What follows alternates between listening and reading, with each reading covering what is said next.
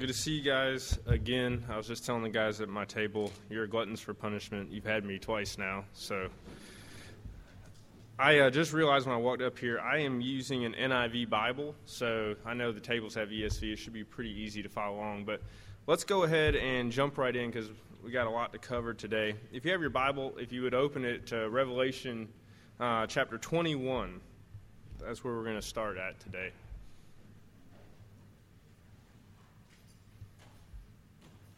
Before we get started, I want to ask everyone a question. This takes absolutely no brain power, okay?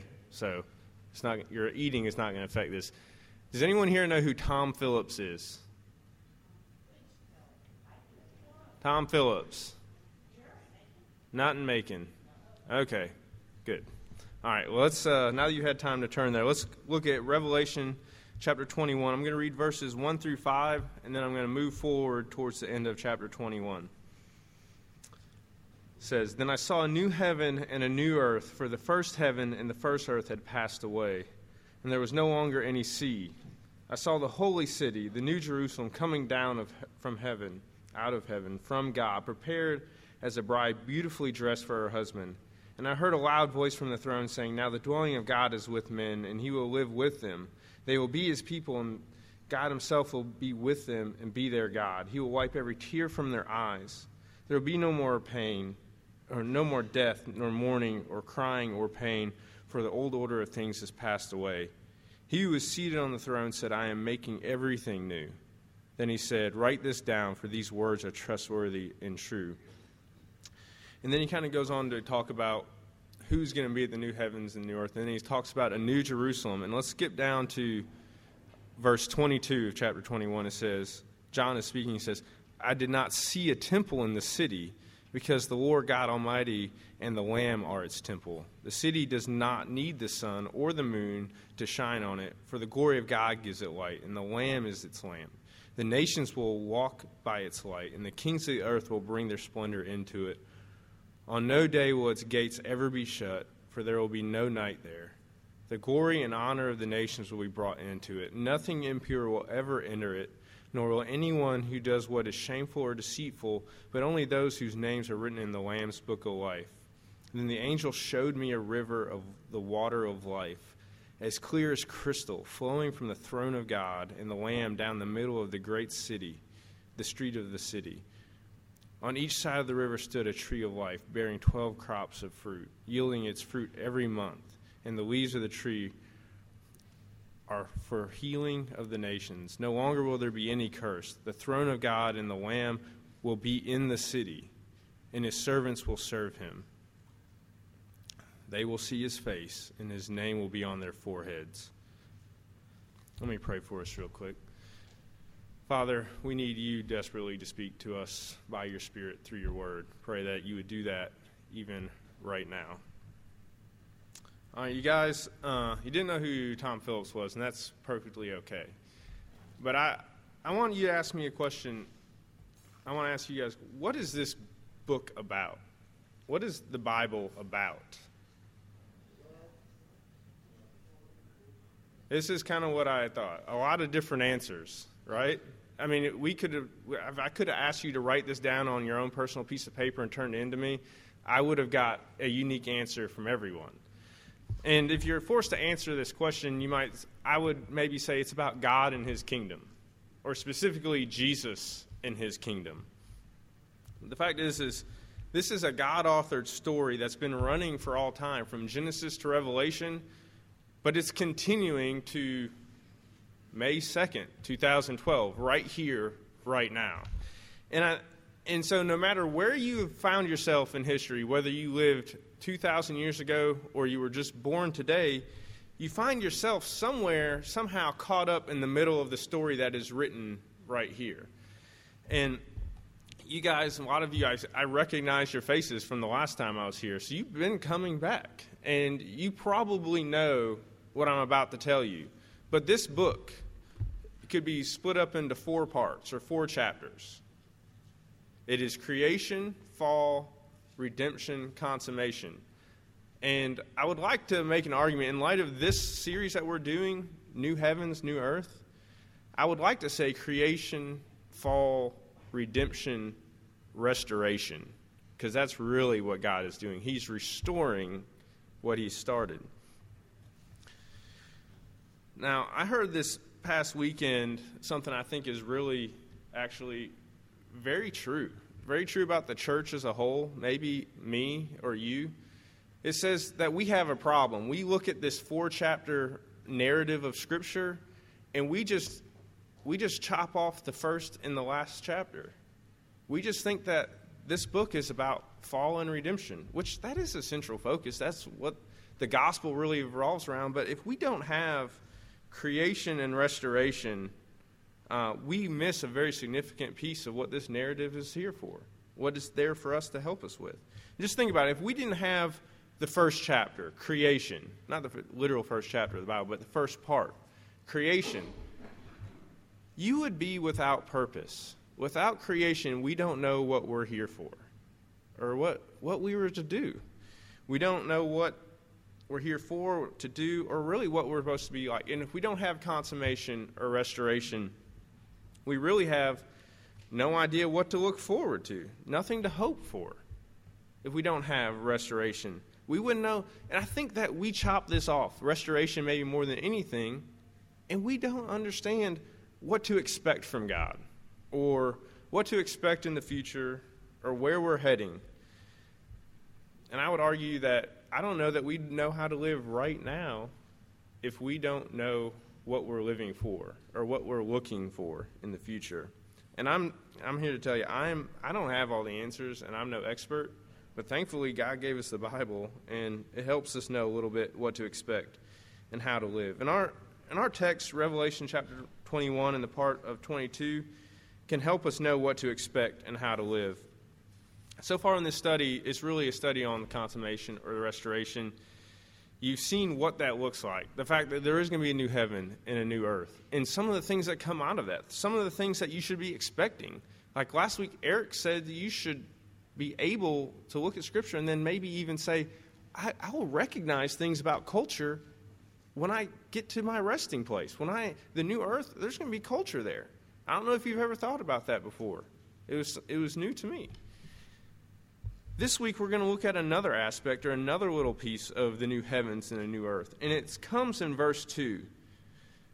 And I never really paid attention to it much before this, but it says, I saw the holy city, the new Jerusalem, coming down out of heaven from God, prepared as a bride beautifully dressed for her husband.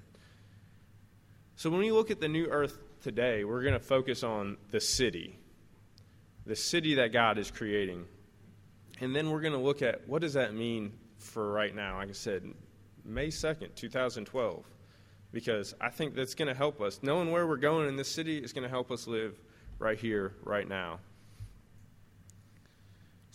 And the way I want to do this, and if you can bear with me, I want to look at this new city of God and the way it's coming by looking in the past and in the future, okay? So we're going to understand this new city by looking in the future and the past, and then come bring it back to the present. But let's look to the future. There's certain things we know that have been covered that we might have just read here or that we know already. But the first fact is Jesus is coming back.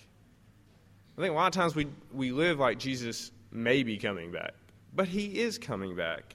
And he is going to be establishing a holy city like verse 2 just talked about. And that tells us a lot. It tells us a lot to what we should be expecting. When it says that we are going to be in a holy city, what that means is we're going to be gathered in community. We're going to be together. We're going to be in perfect fellowship. And the great thing about that is that we're going to be sharing all things. All the good things, all the benefits that come from what you bring to me and I bring to you. It's kind of like Acts 2 on steroids, okay? You know, they talk about like the unity and the greatness that was the early church. That is just a shadow of what is to come. Now, you think about this place. It's described here, and I'm going to sum up what we saw here, and it's really in verses 1 through 4. This holy city, it's a gathered community, but this city, this new earth, the greatest thing about this, if I was to ask you, what do you look forward to heaven? You might tell me the wedding feast of the Lamb. I love food. Guys, the greatest thing about heaven is that Jesus is going to be there. And that's what this city has. God is going to be there and dwell there. That's the greatest piece of the puzzle right there. But it doesn't stop there. It says there will be no more crying, no death, no pain. Guys, everything we know about this world is passing away. The curse is going to be gone. We have no idea what that's like, really. The fact that I'll get to see Jesus and that I get to go a day without fighting sin, I'm already looking forward to it. And that's going to get me excited to live for that later on. When I get later in my day, when life gets frustrating, the curse is bringing its full attack on me. But this will be a place without frustration, and God will reign completely. And his kingdom will be fully realized. This will be a different kind of city than anyone that we know. And, yeah. We're going to talk about the present, like today, right now, in just a little bit. But I want to talk about it just for a second and say, well, if that's true, what about now? What can we expect? If that's really true, what can we expect today? Well, I think what you should expect is that because Jesus has already come, he's already died, rose again from the dead, and he brought his kingdom to bear, and he has victory, we can expect to see some of this right here, right now. Now, it's going to be completed later, but his kingdom is advancing as we speak. So these things that we're reading about in Revelation 21, these completed things, we do get to see shadows of it. We do get to have taste of it right here, right now. We live because of this, because Jesus has already died and has the victory over here, right? Time and space. And there'll be a time and place over here when Jesus comes back. But we have this overlap that Jesus really does fully reign. Sin and death has been defeated, but it's not fully come. We live in what the theologians call the already not yet, or we live in between the times. And some people are like, oh, that's so frustrating. I don't think so. It is a unique, exciting time where we get to labor alongside of God. Jesus really does reign, and as believers, if you're a believer, he really has empowered you not just to see and taste this, but to be part of seeing it happen through you. This is where we're going, to a holy city, a perfect place. Now, I'm guessing if it's a new earth and it's probably a pretty big city. I don't have much of imagination, but it's got to be pretty big. But to help us really fully understand, we're talking about the future, to help us really fully understand where we're going and what we're to do in the meantime, I think we have to go back to chapter 1 of this 4-chapter narrative of Scripture if we're really going to know where we're going. So let's go back to the past. Step back with me.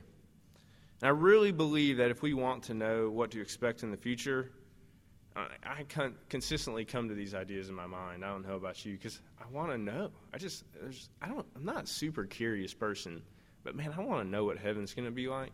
And the place I go in the Bible to see that most often is Genesis. Chapter 1 and chapter 4 are very similar, but creation is extremely useful because it's telling us about a perfect place, a place where there is no sin, there is no curse, that God dwells with men. And I think that it's a really good indicator of what we should be expecting. Now, I just want let's take a step back and think, what was God's original design and plan in Genesis for mankind? Well, if you can, let's think about we have a camera lens or something. We are zoomed in on the garden. And in the garden we have Adam and Eve, who are living in perfect relationship with each other, perfect relationship with God, and they've been given a task to multiply and have dominion. Multiply is no secret. It means have babies. And by having babies, you're making more believers.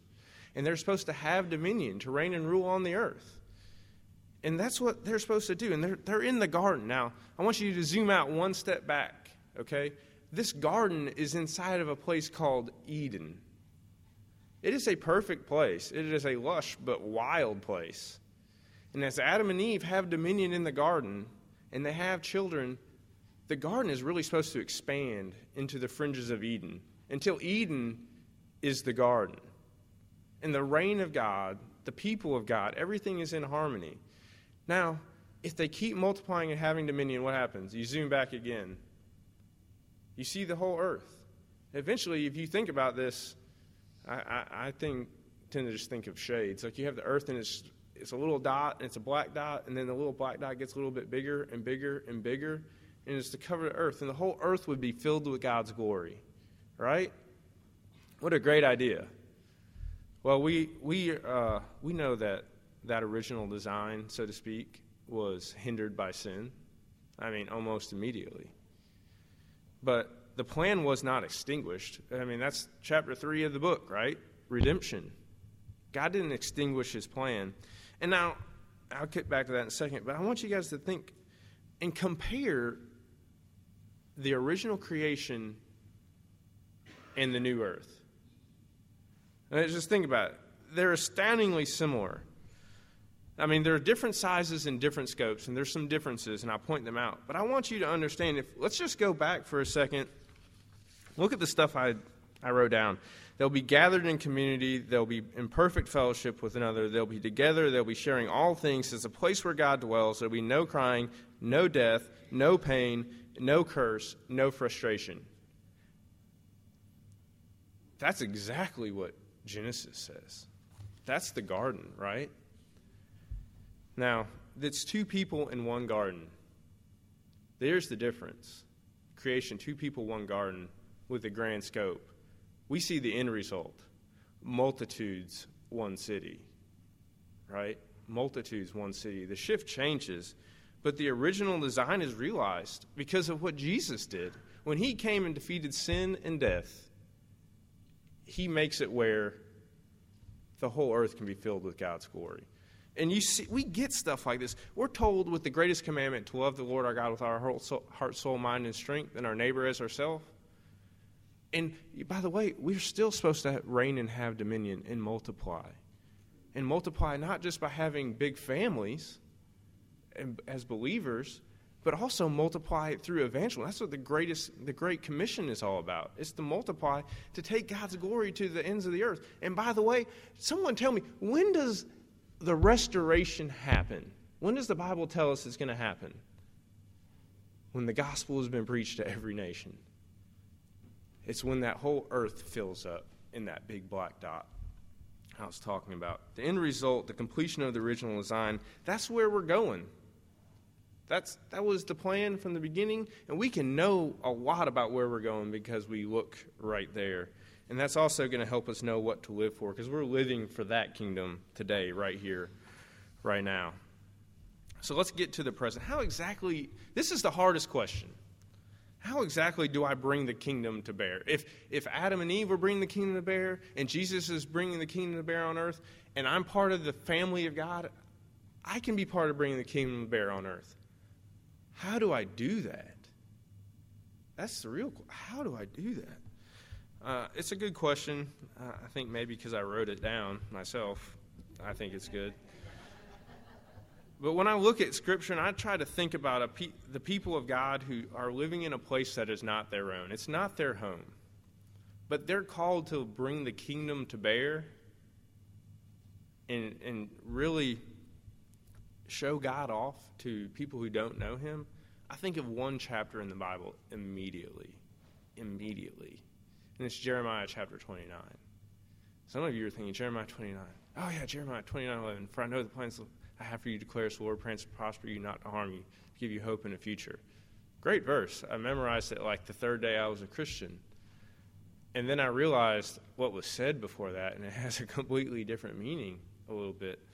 Guys, here's the situation for Israel. We're a people who are not living in a land that is our own. This is not our home, but we're called to bring the kingdom to bear. Israel was too in Jeremiah 29. Think about it. The people of God are in exile in Babylon. And it isn't because it's like, we just, the economy was bad, so we had to move. It's not what happened. They were defeated and they're being held captive by a long-standing hated enemy. Okay? This is not like I was following my job. They're there and they hate it. Now, if you're the people of God, you have some choices at this moment. Like, what are you going to do? Am I just going to forget God and live for myself, or am I still going to try and live for God? Hopefully you say, I'm going to try and live for God. Well, if that's your case, you still have more options. All right, so I can just hunker down right here, and I'm just not going to be polluted by this Babylonian mumbo-jumbo that they're always spewing, and we're just going to isolate ourselves, create a little subculture. We'll just be little Israel right here in Babylon. Right? And we'll just not be affected at all by what's going on out there. Or they have another option. They can hunker down and they can fight. They can resist. They can try to break these shackles and get out of this captivity that they're in.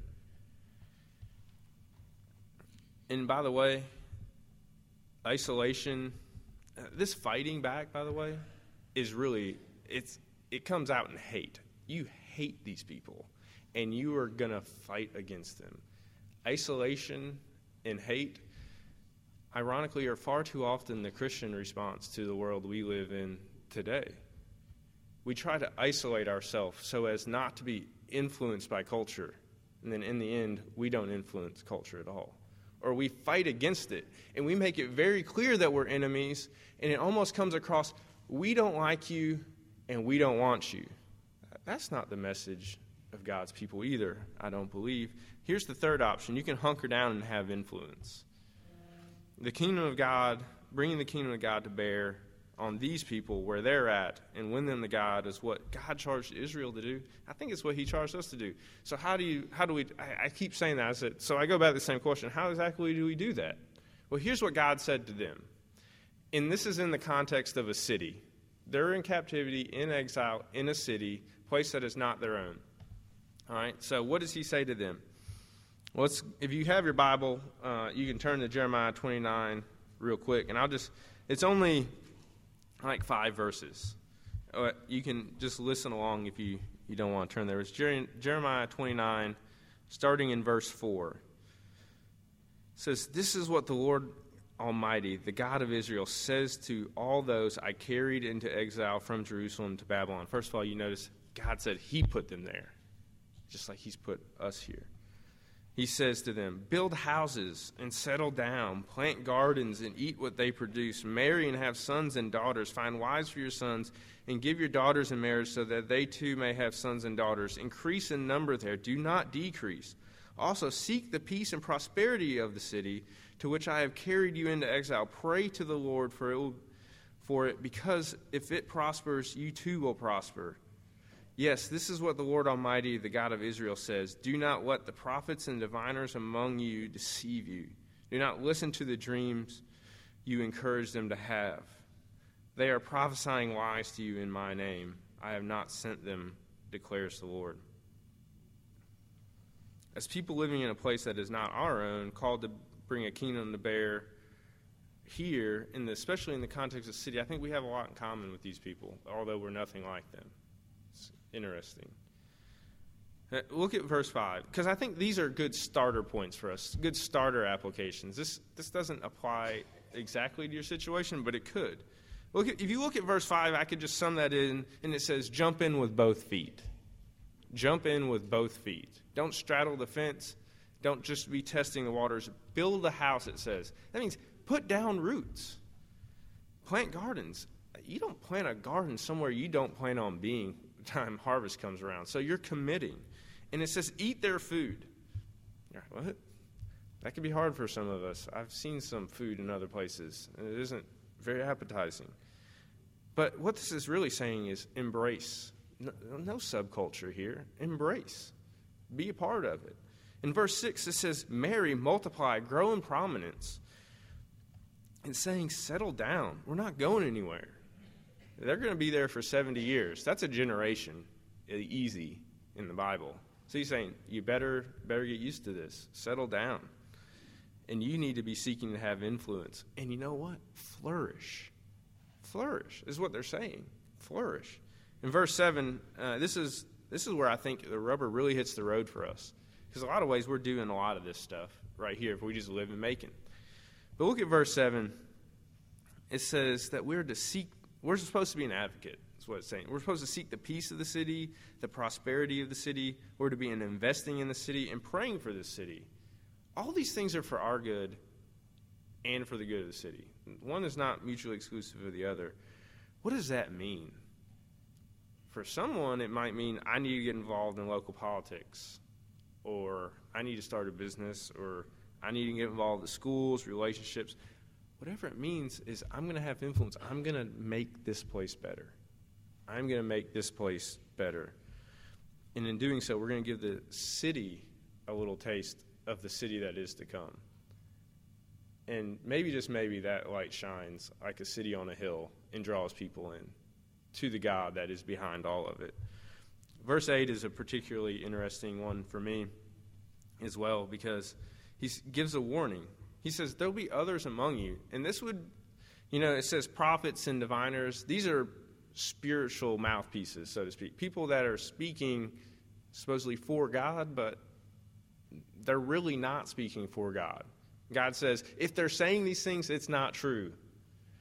Because they're saying you might want to step back. You might want to fight back. And God's saying, no, I want you to press in and have influence, to change a culture, to bring my kingdom to bear right here, right now, because I am your God.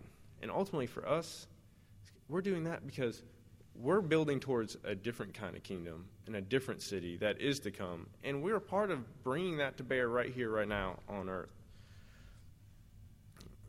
We're not to withdraw, and we're not to be hostile. And I guess I could make that argument by looking at this passage, but I think I just have to look at Jesus to know that. When we were enemies, Jesus did not withdraw. God did not shut down his plan, and he did not become hostile. Immediately after we fell, he gives a promise of redemption. And then he sends his son. And then he says we're his ambassadors. What does that mean? It does not mean withdraw. It does not mean fight against and just condemn these people. It means to have influence and love them and bring them into the kingdom as well. And I just want to stop for a second, because some of this might be foreign to you. And you might have shown up like, I want to know about Jesus. I didn't know I was getting all this. And if you're wondering who Jesus is, or if you want to be a Christian, this is why. Because when we were sinners and far off, Jesus came to us, and he sought to bring us to him when we could never get to him. And he wants to provide a place like we are talking about, a great city, a place with no pain, no crying, no death. We get to be with God, see him face to face.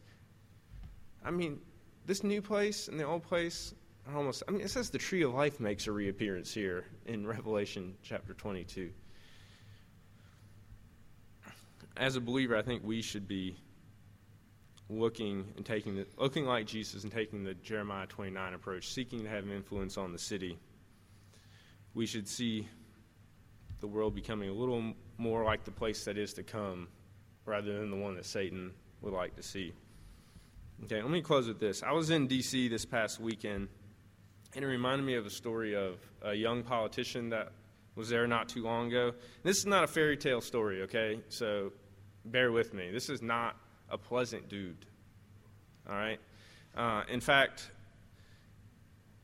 there's people still to this day that don't even like him. His nickname was Hatchet Man, okay? And said of him, quoting here, he is incapable of even a humanitarian thought. All right, so, and you might be saying, and he self-admittedly said, I would do any kind of dirty trick or do anything for political gain. Some of you are looking, that hasn't narrowed it down for me, Justin. I still don't know who you're talking about. But almost in secret, this guy became a Christian. Now, he kept on doing some of the stuff he was doing, and he got caught. And he actually got thrown in prison, which is rare for any politician. And he got sent to jail in Alabama, which that's like double jail. But he soon got out of jail, and he was leaving, but he's leaving an ex-con now.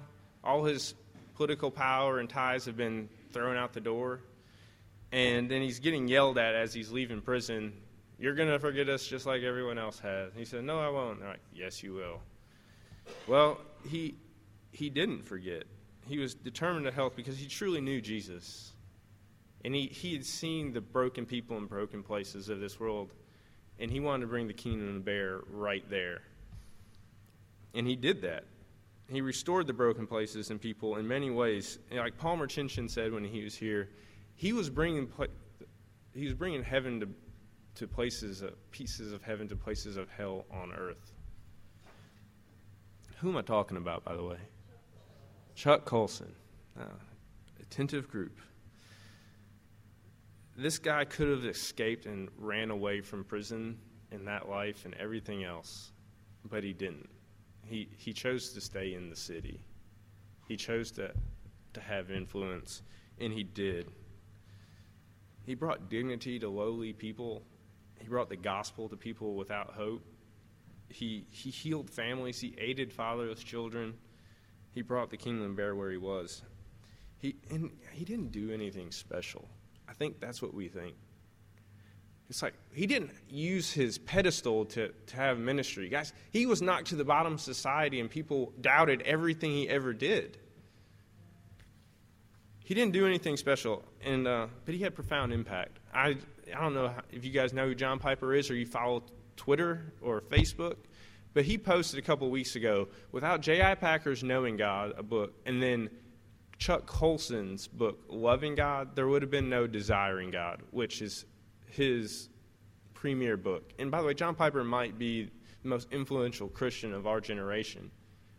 That guy, Chuck Colson, influenced that guy. And I'm not here to promote greatness, or I'm not saying that we have to be great because of this. I'm just saying living for Jesus and bringing the kingdom to bear, no matter what you're doing, can have astounding significance. And you may not think being on a school board or holding a public office or running your business well or working hard as an employee does anything for the kingdom, but you're wrong. It does, because it reflects the real kingdom, and it reflects the real God, and it reflects the city that is to come. And you may not think that God could use you, or especially in your little world that doesn't really matter. But then again, in 1973, I don't think Tom Phillips probably thought God was going to do much with him either. But he's just that schmug who went and shared the gospel with Chuck Colson, right? He was just trying to bring the kingdom to bear too. Let me pray for us.